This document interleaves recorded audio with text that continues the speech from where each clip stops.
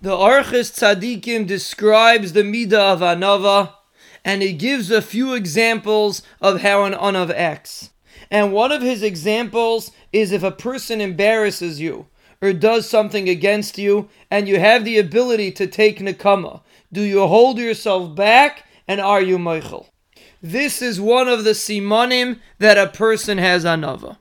And the explanation is, like we explained, the concept of anava. Because anava is not about feeling better or worse than your friend. Anava is about the realization that I live with HaKadosh Baruch Hu, and everything that I have comes from Hashem. And that's why I'm not better than my friend. Because even if I'm more talented, and even if I'm even greater, but when I am dealing with HaKadosh Baruch Hu, nothing counts. In front of Hashem, we are all the same. And that is the source for true anava.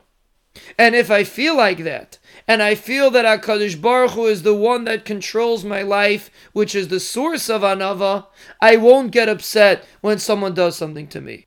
Because it's not him that did it. It's HaKadosh Baruch Hu. And this truth that I live with Hashem helps a person maintain proper menuchas hanefesh. Nobody can do anything to you. Only Hashem.